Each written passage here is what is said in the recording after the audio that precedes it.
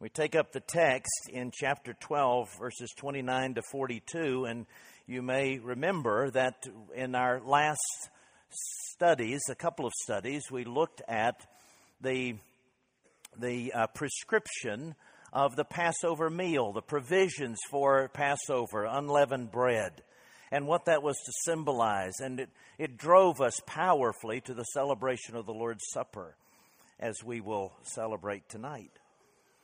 But I want you to see the power of God manifested in this passage in a somewhat surprising way, in the brevity of it. We've noticed and we've studied these plagues that the more brief the account, the more severe the judgment. This is the most brief account, just a few verses. And the brevity of the account of the judgment is a display of the power of God. An ironic display of the power of God. He says nothing, delivers his judgment on those who rebel against him, but brings protection and provision and peace to those who obey him. It faces us, this brief account, it faces us with this decision that every one of us must make today. Choose you this day whom you will serve. Begin reading in verse 29, Exodus chapter 12, the second book of the Bible. At midnight the Lord struck down all the firstborn in the land of Egypt, from the firstborn of Pharaoh who sat on his throne to the firstborn of the captive who was in the dungeon, and all the firstborn of the livestock. And Pharaoh rose up in the night, he and all his servants and all the Egyptians, and there was a great cry in Egypt, for there was not a house where someone was not dead. Then he summoned Moses and Aaron by night and said, "Up, get out from among my people, both you and the people of Israel, and go serve the Lord as you have said. Take your flocks and your herds as you have said, and be gone, and bless me also." The Egyptians were urgent with the people to send them out from the land in haste, for they said, "We shall all be dead." So the people took their dough before it was leavened, their kneading bowls being bound up in their cloaks on their shoulders. The people of Israel had also done as Moses told them, for they had asked the Egyptians for silver and gold, jewelry, and for clothing. And the Lord had given the people favor in the sight of the Egyptians, so that they let them have what they asked. Thus they plundered the Egyptians. And the people of Israel journeyed from Ramses to Succoth, about 600,000 men on foot, besides women and children. A mixed multitude also went up with them, and very much livestock, both flocks and herds. And they baked unleavened cakes of the dough that they had brought out of Egypt, for it was not leavened, because they were thrust out of Egypt and could not wait, nor had they prepared any provisions for themselves. The time that the people of Israel lived in Egypt was 430 years. And at the end of 430 years, on that very day, all the hosts of the Lord went out from the land of Egypt. It was a night of watching by the Lord to bring them out of the land of Egypt. So this same night is a night of watching kept to the Lord by all the people of Israel throughout their generations. Brothers and sisters, the grass withers and the flower fades, but the word of our God will stand forever. Let us pray. O Lord, we ask that you would dispatch your Holy Spirit and fall on us mightily, that we would see powerful things, compelling things in this copy, this text from your word. This account of your faithfulness. And may it be that we would not only choose to follow you, but we would choose to follow you joyfully in response to your grace. We pray it in the strong name of Christ and for his sake. And God's people said together, amen. Nicholas Kristof is an opinion writer for the New York Times whom I like to read. I admire his writing a great deal. A number of years ago, Kristof was doing a story on human trafficking. He was in Cambodia and interviewed a number of young girls and women who were captive for evil purposes, we'll say. And he discovered in these interviews a couple of women who particularly said that if they had the opportunity to be free, they would take it. They would love to be free, and they would love to return to their villages, but they thought that was impossible. Kristof had compassion for them, so he began negotiating with their owner. And he came to a rather easy deal with the owner for the youngest girl. Her name was Shrey Neth. $150 bought her freedom, complete with a receipt. The other woman was her mother. That negotiation wasn't so easy. The owner wasn't willing to part with her. The price went up and up until it reached over $200, and then they struck a deal. And Kristof announced to Shrey Neth's mother, "You are free. You come with me. I'll take you back to your village." She said, "Not until I get my cell phone back."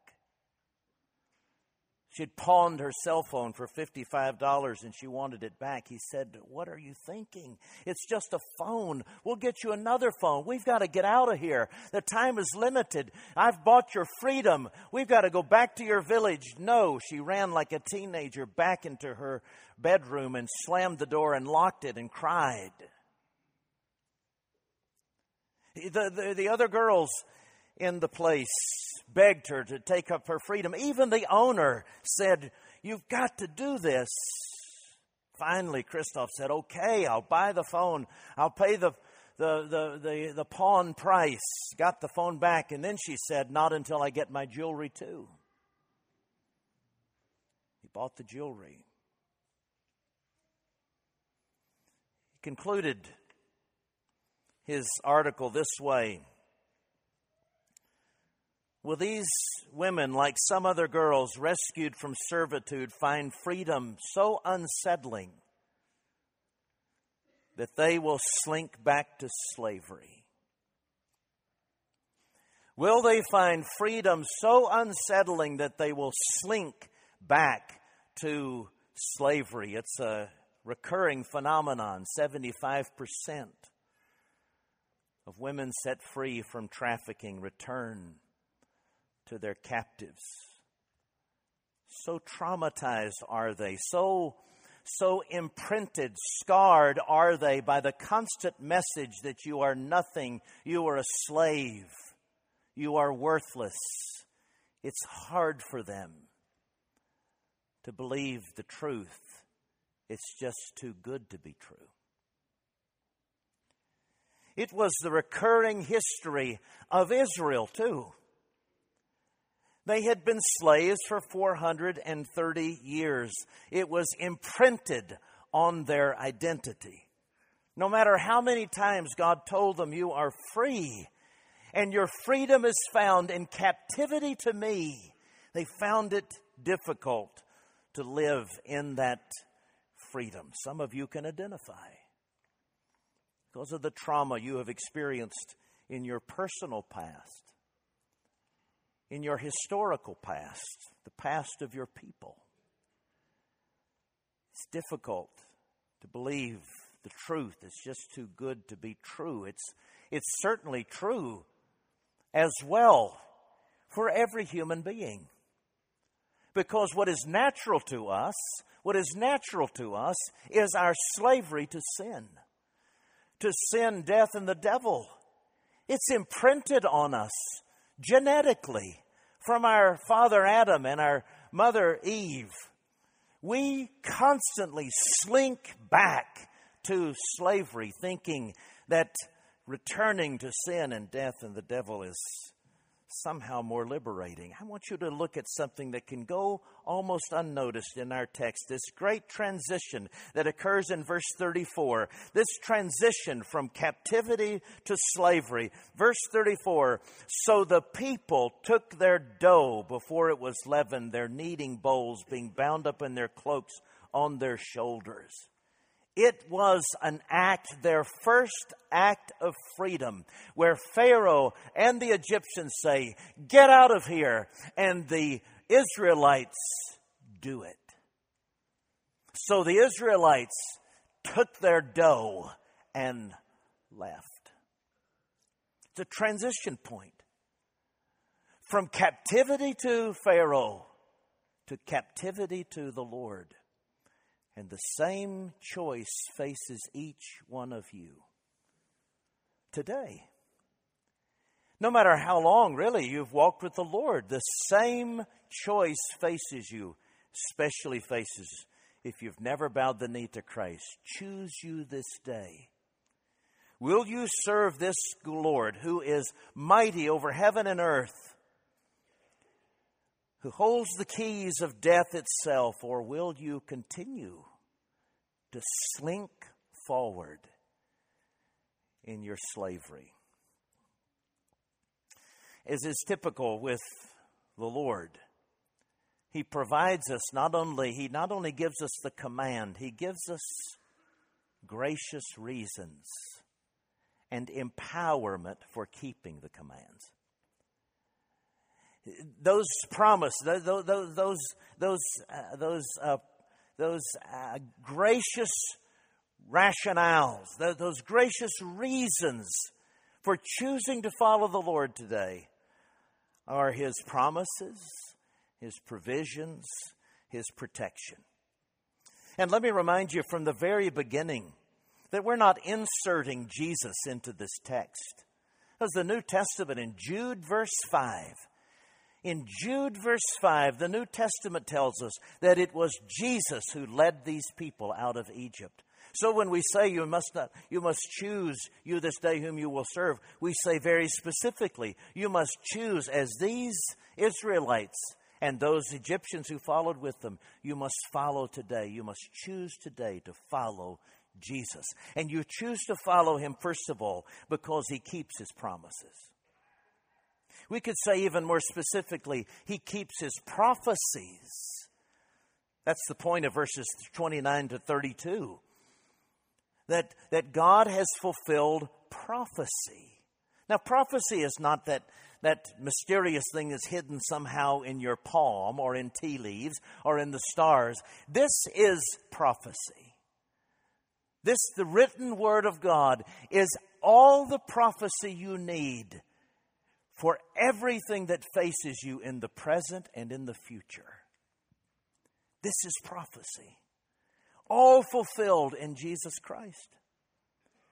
And He points to that phenomenon in verses 29 to 32 by reminding us, the readers, that this is all going just as He said it would. Remember back in chapter 11, you may look back there, in verses 1 through 10, He prophesied everything that has come about in these verses.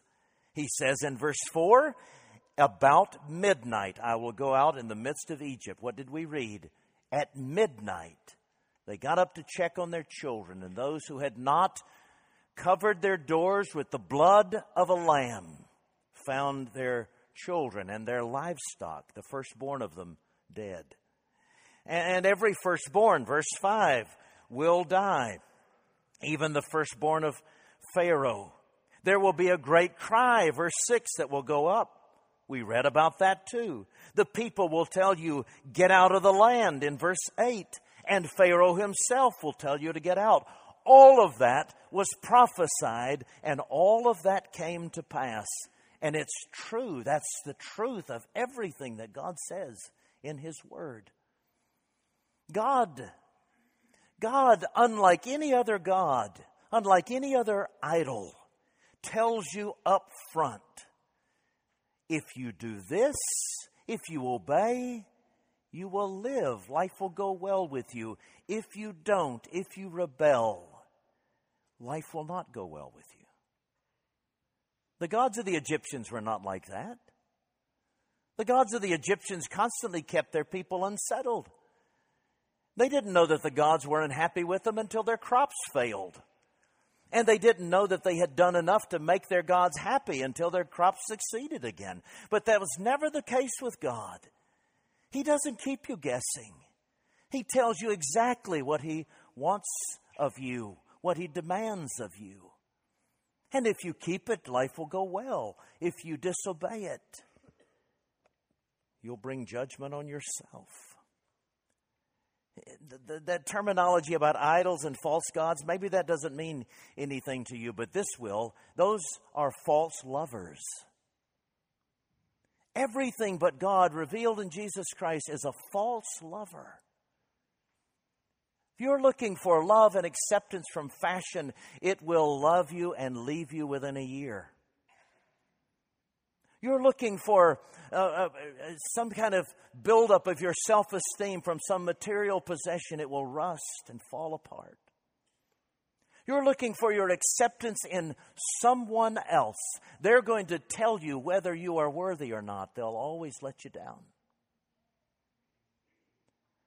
Whatever other false lover you follow will always disappoint, will always leave you behind, will always betray you, and in the end blame you for it. But God is a true friend. God says, I want life to go well with you. And so I'm going to give you my instructions. Let me remind you of some of those instructions. Just 7, a catalog of 7 quickly. Just how God addresses things in our lives.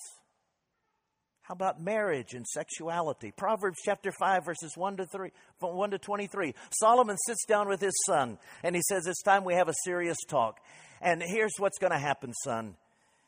If you cherish sex within marriage, it will be joyful and lovely and graceful, even intoxicating. But if you seek it outside of marriage, it will be regretful and shaming and bitter and scarring and entangling and dishonoring and disgusting and maybe even murderous. How about labor and laziness? Proverbs chapter 28. If you work, you will have plenty of bread. It doesn't say that you'll have every indulgence that you want, but you will have what you need. If you're lazy, the proverb says, you will have plenty of poverty. What about respect and rebellion? Respect for your legitimate authorities above you. They're all captured under an umbrella term, father and mother. Honor father and mother, the 5th commandment, repeated in Ephesians chapter 6, verse 2. And your days will be long upon the earth. The 1st commandment with the promise. Your days, if you respect your leaders, live in submission to your leaders, life will go better with you. Some of you have lived for a while. Just think back at how your parents fulfilled, how their parents helped you fulfill and realize this promise, the things they told you not to do because they knew they would kill you. They said, don't do that. I thought my dad was so narrow-minded when he told me that I couldn't paddle my canoe behind a tugboat on the Tennessee River. It's a brilliant idea. He was so narrow-minded. Respecting him made my days a little longer on the earth. It's true of parents. It's true of authorities in your workplace. It's true of authorities in the church. Hebrews chapter 13, verse 17, obey your leaders, that their ministry among you might be with joy and not with groaning. Because if you make it with groaning, he says, that will be of no advantage to you. God sets up authorities in the church and to your elders and pastors. I don't know what he means exactly by no advantage, but I can give you some hints of it, as I've seen it through the years of those who've rebelled against their spiritual authorities, and it was not advantageous. What about unity and disunity? If you are unified in your worship, you worship with Jesus, the Bible says, and you honor angels.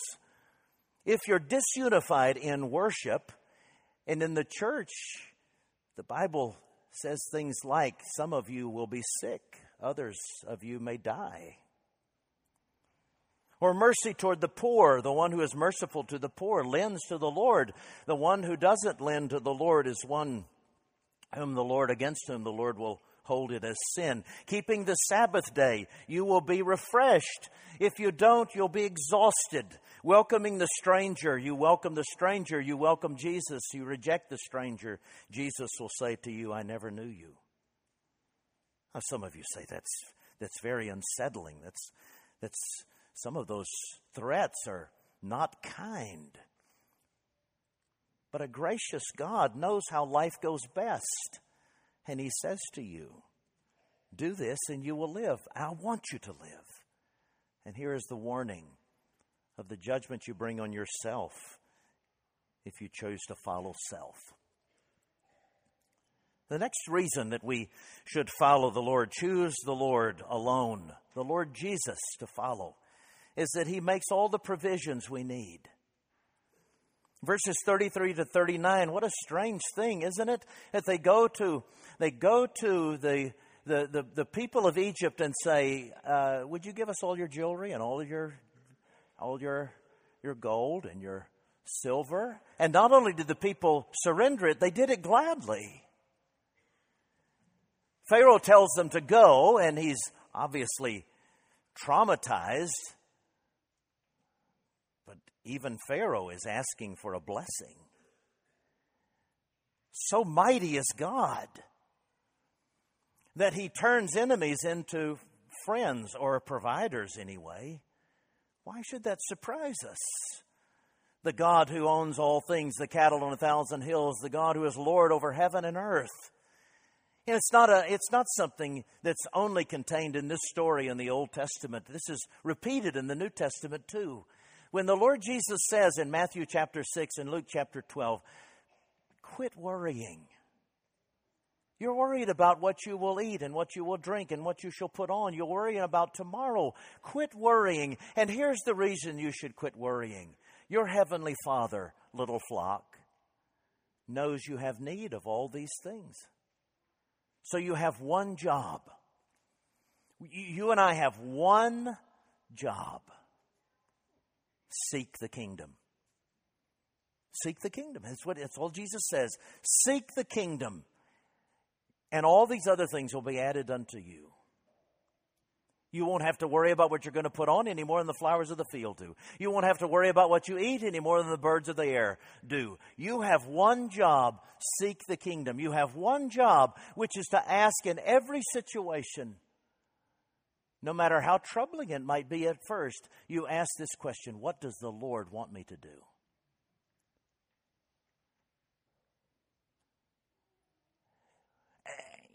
And there's not even the requirement that you're precise in determining what it is. All he says, I want you to seek my kingdom. Turn toward me as king. You turn your heart toward me as king. I'll provide the other things. When my daughters were playing, my twins were playing soccer in high school, they had a striker on their team who had been recruited by D1 schools from the time she was in middle school. She was a phenom on the field. If they could ever get the ball to her feet, she never lost it until she either shot or assisted. I've never seen anything like it. And I often thought when I was watching her play, I thought, what would it be like as an athlete to know I will never lose? I can't lose. What would it be like? I never had that experience. And then I would think, what would it be like if I could live my life with the confidence I can't lose? It's the way Jesus wants us to live. He takes all the pressure off. You seek my kingdom. That's all you need to do. You can't lose. Nobody can threaten you. Nobody can take anything away from you. What kind of business people would we be if we lost the fear of losing our job for choosing to do the right thing? What kind of neighbors would we be if we lost the fear of people messing up our home if we had offered them hospitality? What kind of relationships would we pursue if we lost the fear of our peers rejecting us for being friends with the wrong people? Pastors who listen to me, what kind of pastors would we be if we lost the fear of people punishing by withholding their funds or leaving? What kind of spouses would we be if we lost the fear of not having love reciprocated to us and loved freely, knowing that Jesus would? What kind of children would we raise if we lost the fear of supporting them in their calling, regardless of what our peers would think? We would be dangerous people. It's what Jesus calls us to. And I can show you in this text an example of those who became this fearless. Of course, it's unsettling to these Israelites who have been slaves all this time to set out on a trek to another place they didn't even know existed.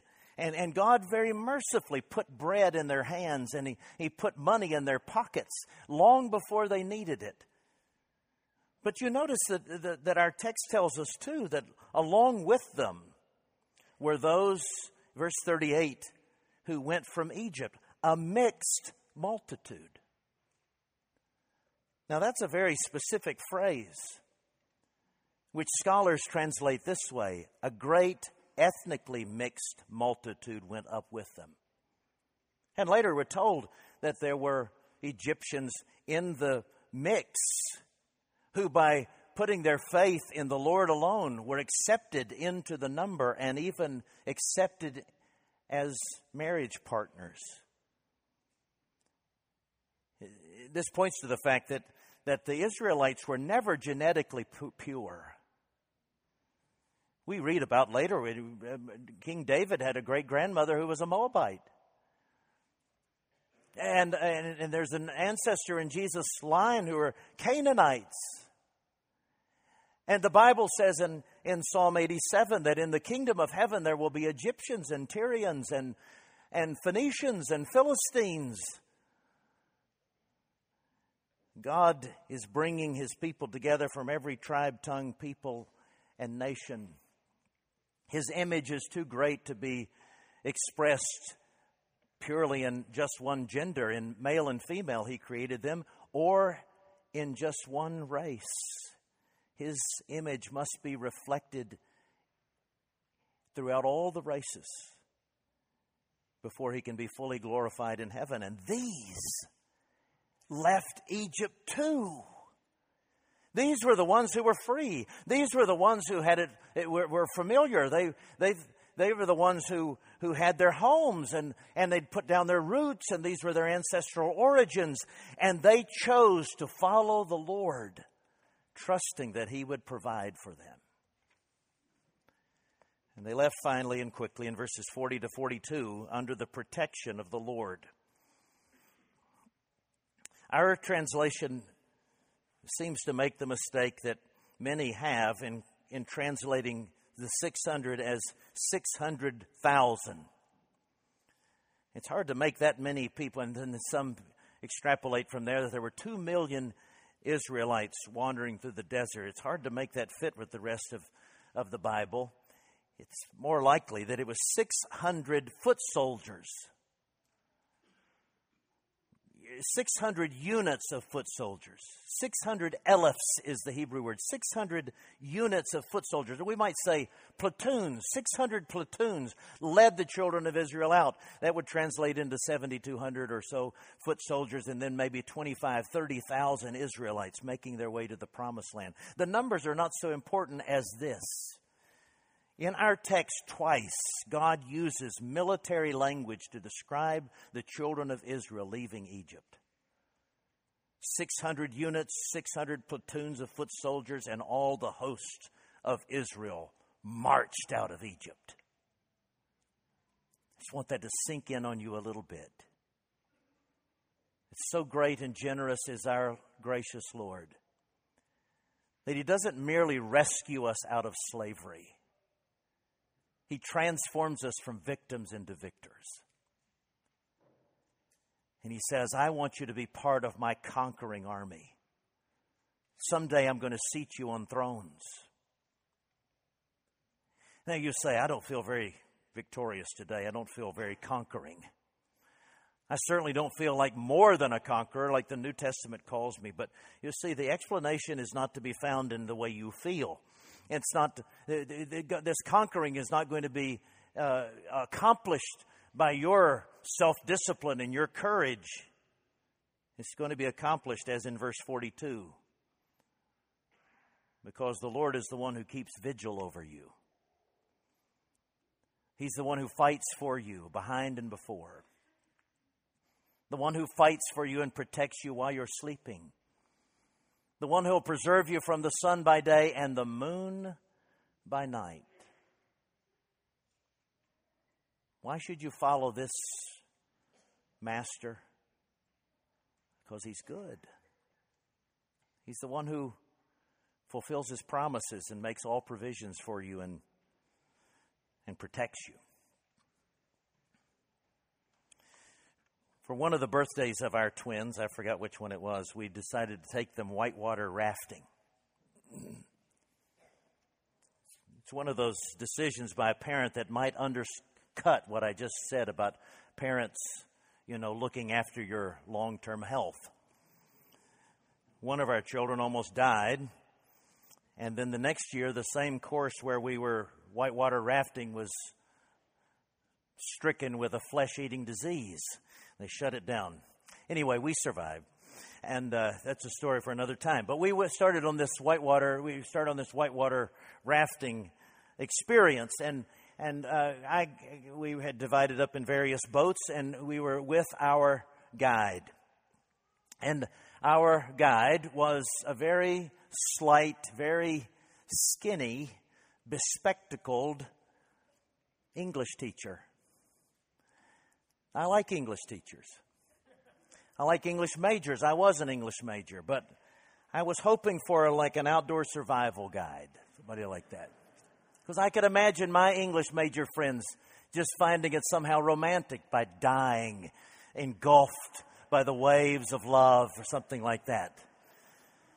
So I didn't mean to judge her, but I did go looking for another guide. I said, is there anybody here that had wilderness medicine or something like that? And there was no other guide. She was my guide.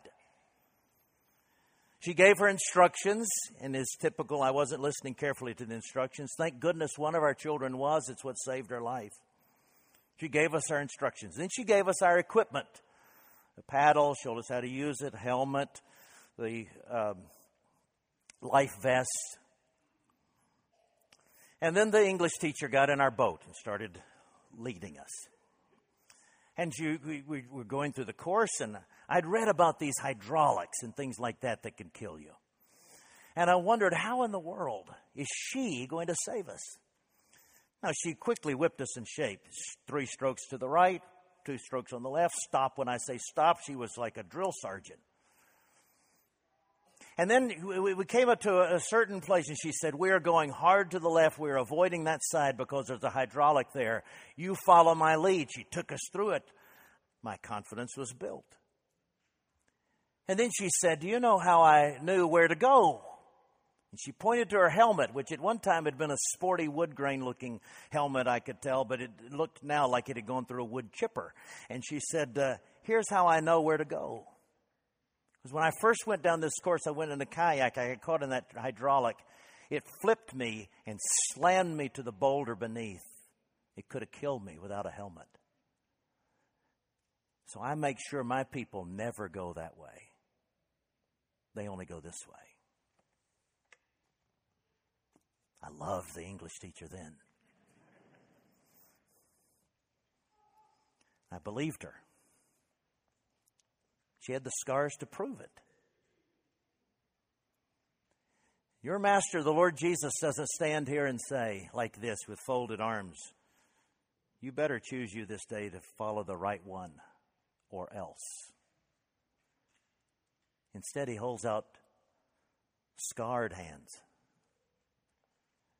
And he says, I intentionally took the wrong way in your place and took the scars that I might lead you in the right direction. Choose you this day, the Lord Jesus. Serve him with gladness. Let's pray. Lord Jesus, we thank you for your